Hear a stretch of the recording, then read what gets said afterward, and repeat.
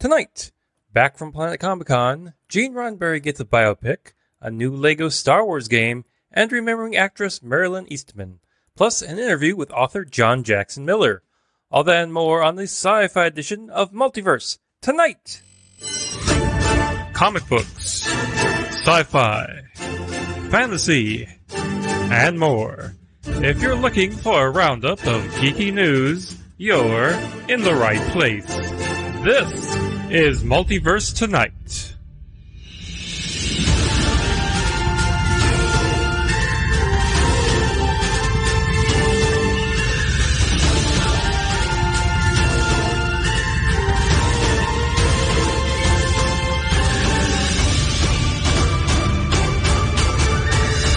And here's your host, Thomas Townley. Well, hello everyone, and welcome to episode 139 of Multiverse Tonight, the sci-fi edition. I'm, of course, your host, Thomas Townley. And we're back from Planet Comic-Con 2021, the return, if you will. Let me tell you a story.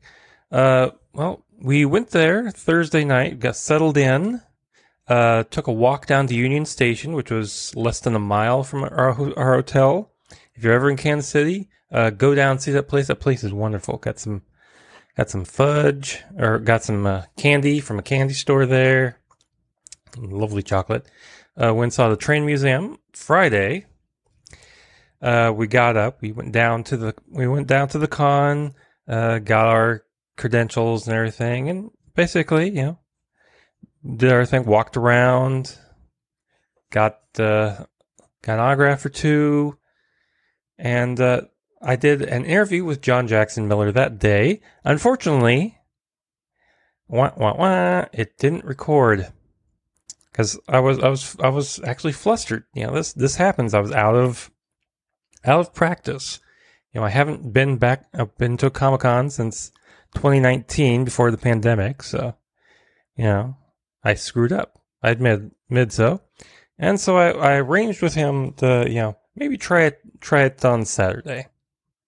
But after that, we went back to the hotel, and my aunt-in-law took us out to dinner at the Cheesecake Factory at the Country Club Plaza. Well, it was a good meal, but it took forever and ever and ever. I mean, even my patience was wearing thin, but it was good. Fine. We went there, got back, went back to bed. I got up on Saturday, went and got, that's your main day of the con. Went there, walked around. It wasn't as crowded as years past. That's, I think, a combination of, one, the pandemic still being on, people not wanting to go out to stuff like that, and there being, I think, fewer vendors. So there was more room to walk around. As went got that interview with John Jackson Miller, finally, which will be airing on today's program. We also got an interview with Dayton Ward and Kevin Dillmore, my perennial interview with them. Tried something new, so that'll be on an upcoming episode. And then after that, we went back to the hotel and watched SummerSlam, which frankly took longer than it took us to get the meal at Cheesecake Factory. It was a good show, but man, that took forever. Sunday was, of course, our day to go home, but we still had one more thing to do, and that was a panel at Comic-Con. I was invited to be on the panel stage with the guys from Pop Goes the Culture, who were doing a podcast panel on how to start a podcast, and that was fun. Now, if you'd like to see pictures from that event, they're up on our Instagram, and I'll probably make a gallery for it on our website as well. I'll show you some of the pictures here. We got there we go. That's Barry Williams from the Brady Bunch. Nice guy. From Laverne and Shirley, we had Cindy Williams. And then I picked up the Librarian from AEW, Leva Bates. I got the autograph here from MST3K. And the big one was Dr. Britt Baker from AEW. She was very nice. She had the belt. We took a picture with her. Again, that's going to be up on the website as well and Instagram. But you're not here to hear me talk about that. We're here for the news. So let's get started with the Star Trek news.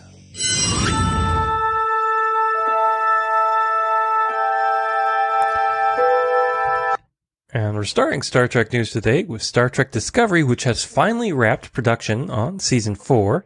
The on-again, off-again production began last November 2nd. Exec producer and co-showrunner Michelle Paradise tweeted, quote, "And that's a wrap on S4. A huge thank you to our amazing cast and crew.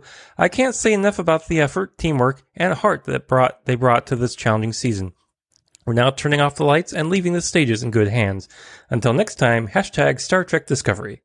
Now, Season 4 will debut on Paramount Plus later this year.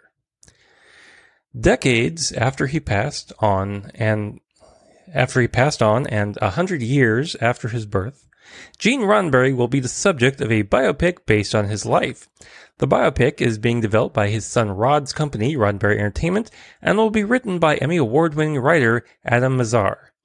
In a joint statement, Rod and his producing partner, Trevor Roth, said, quote, "Gene led a remarkable life. He was an incredibly complex, compelling man whose work changed the face of television and whose ideas changed the world.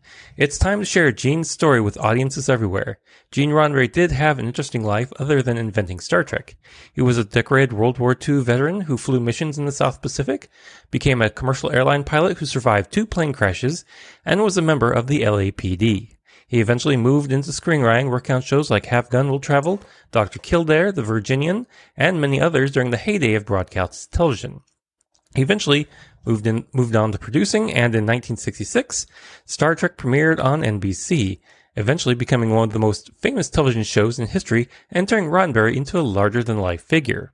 He followed that up with the feature films and eventually returned to television, creating Star Trek The Next Generation before passing away in 1991.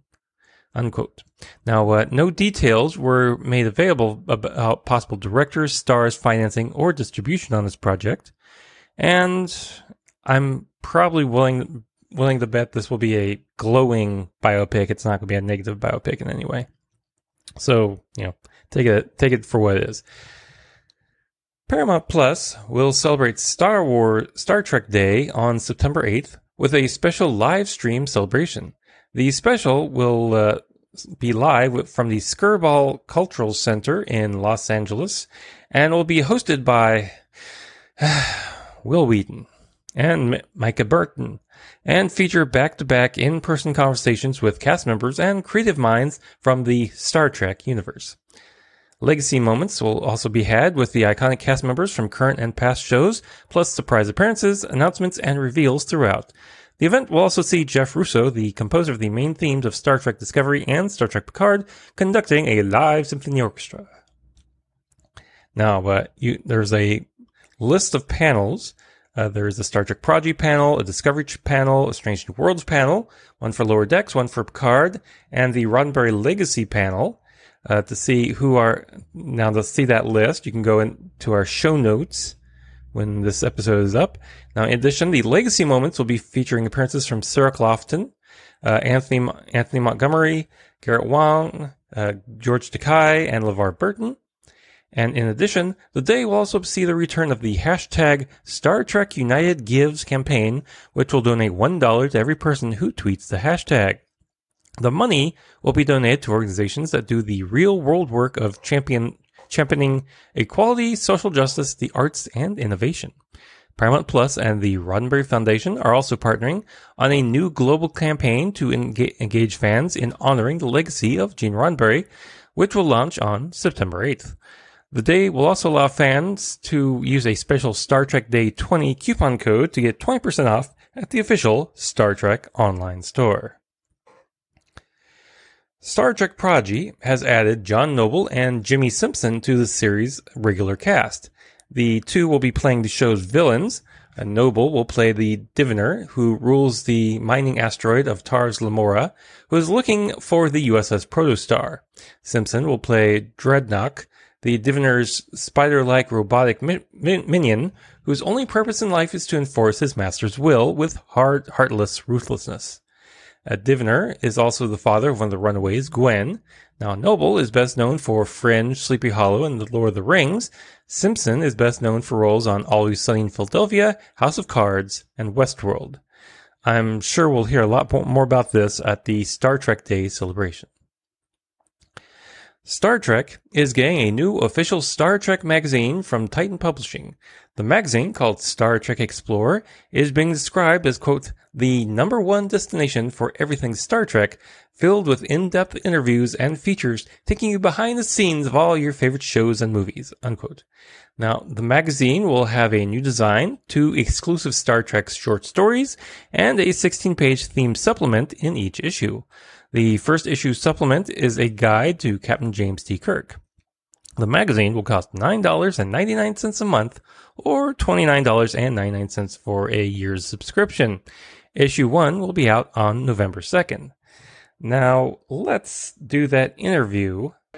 Hello, I'm here back at Planet Comic-Con 2021 with New York Times bestselling author John Jackson Miller. How you doing? I'm doing well. And you've got a brand new book that just came out. Yep. Tell us a little bit about it. Star Trek, Picard, Rogue Elements. Yeah, I make that mistake a lot. Rogue Elements is the story of how Captain Rios, the pilot from La Sirena in the Star Trek Picard series, how he gets the ship and what his first mission is. His first missions. It's really the first 2 years of his travels before he meets Picard. And how long did it take to write this book? It took about 4 or 5 months, and it took most of the winter, which was good timing, because if I'm shut in Wisconsin anyway, it's a good time to do the book. All right. And now, you've written a lot of our books, Star Wars, Star Trek, and things like that. What are you currently working on right now? Can't tell you. Ah, there you go. It's a secret. Yes, non-disclosure agreements are fun. Oh, yeah. So, besides that, what's your off time? Well, I run a website called Comicron, which is a sales chart history site for comic books.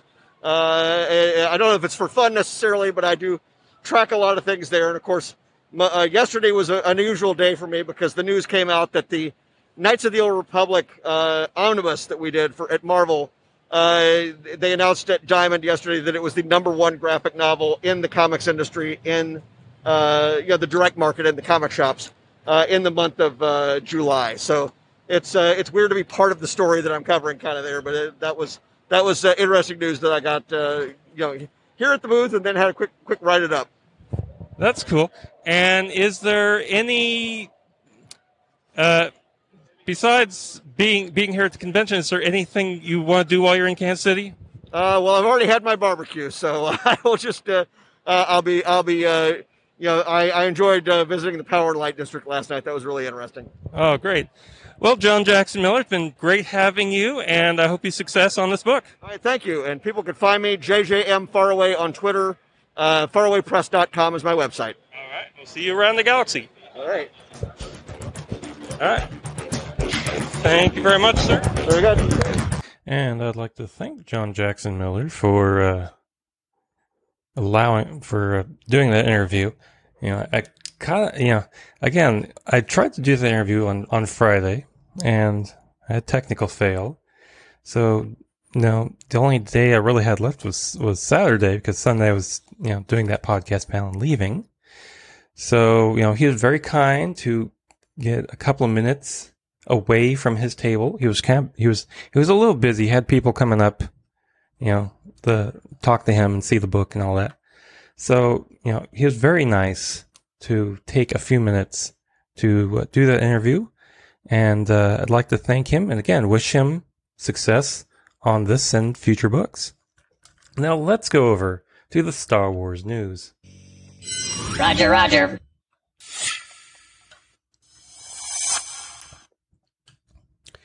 And we begin today's Star Wars news with Boba Fett's ship, formerly called the Slave One, which will now be called Firespray. The name was debuted in a press release for the Marvel Comics Star Wars crossover event, War of the Bounty Hunters. The story takes place soon after the events of The Empire Strikes Back, and centers on Boba Fett trying to take Han Solo's carbonite body back to Jabba.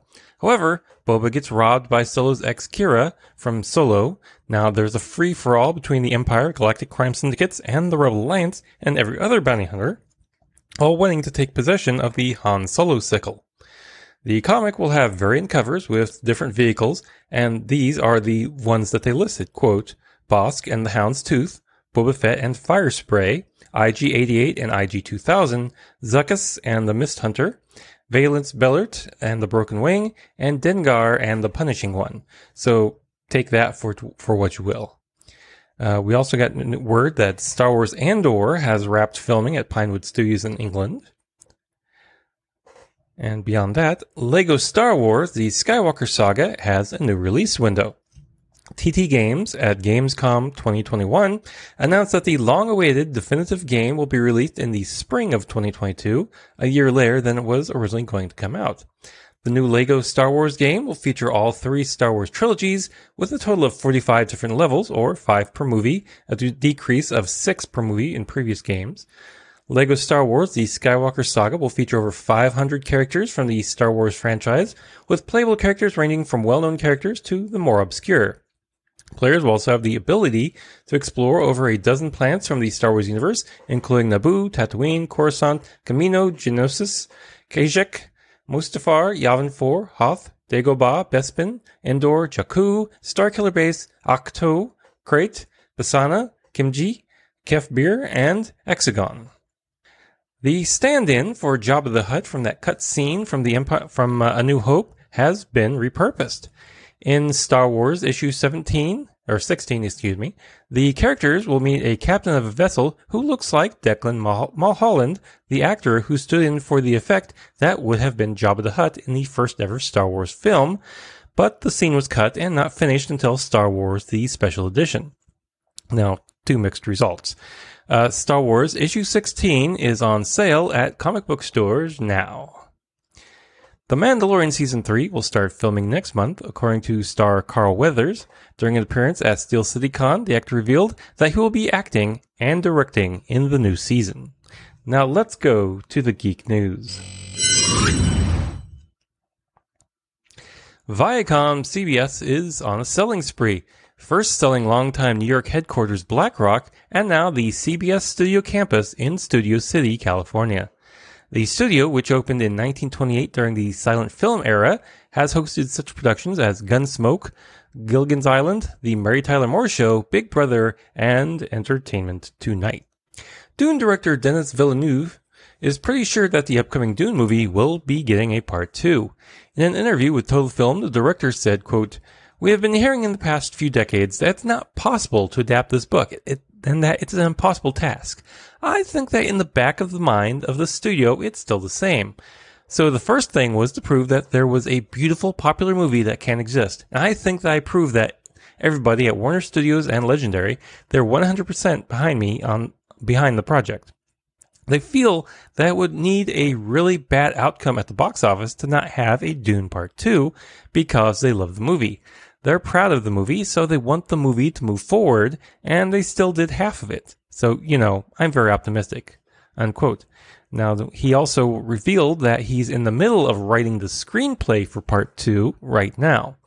Dune is opening in theaters and HBO Max on October 22nd. In celebration of James Cameron's Aliens 35th anniversary, Hasbro is releasing the Nerf LMTD Aliens M41-A Pulse Blaster. The blaster is inspired by the weapon used by the Colonial Marine Corps in the movie and is capable of firing both 10 Nerf Elite darts for fully motorized rapid fire mode, or 3 Mega darts via pump action. It also has an LCD dart counter and sound effects when the trigger is pulled, and it also comes packaged in a Colonial Marine styles crate. Pre-orders are live now on GameStop, and it will set you back at least $95. Whoopi Goldberg would like to try her hand at being the doctor. Whoopi has reportedly approached the BBC about taking the role, and even though she admits that might not be exactly the right fit, she would love to have it happen in some way. Quote, "I want to be Doctor Who, and I still do. I think it would mean an evolution into being American, and I don't know that that's correct for Doctor Who. I don't know I can usurp that. As much as I love it, I love watching it still in all its narrations. There are certain things that are blatantly all English. Doctor Who is like that to me. It's like Marmite. It's very English and needs to stay that way." Unquote. I think that would be interesting. Maybe for like an episode. Disney Plus has ordered a new series based on Jules Verne's classic 20,000 Leagues Under the Sea. The 10-part series called Nautilus will tell the origin story of Captain Nemo and his famous submarine. Now, the Nautilus will be produced by UK banners Moon River TV and All 3 Media-owned 7 Stories. Now, Nemo is an Indian prince robbed of his birthright and family. He's a prisoner of the East India Company and a man bent on revenge against the forces which have taken everything from him. Nemo will set sail with his ragtag crew on board the awe-inspiring vessel, battling foes and discovering magical underwater worlds.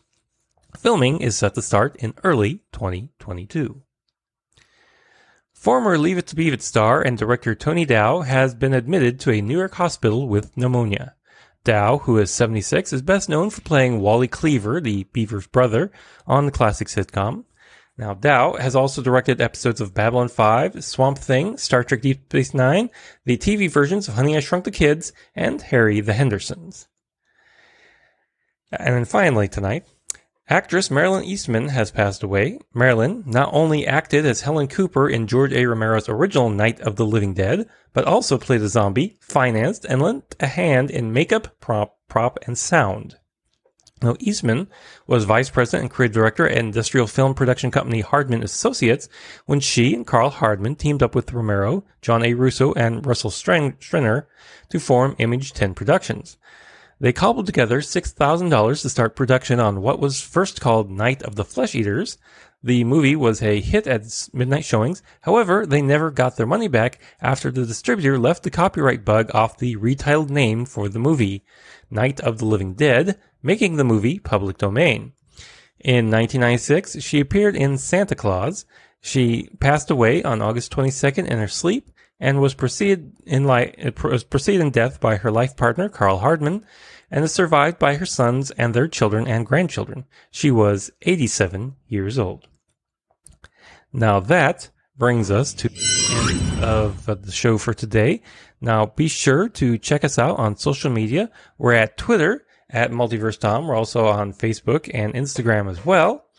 And if you'd like to contribute to the show financially, check out the show notes, visit our TeePublic store, and so much more. Head on over to multiversetonight.com. And if you're a subscriber, please be sure to share us with friends.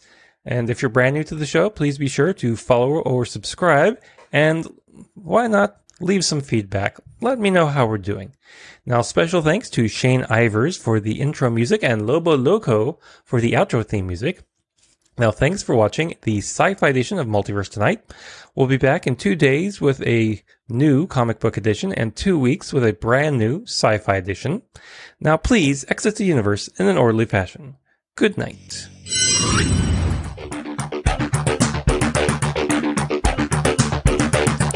Multiverse Tonight is a production of Half Baked Genre Productions, copyright 2021, all rights reserved.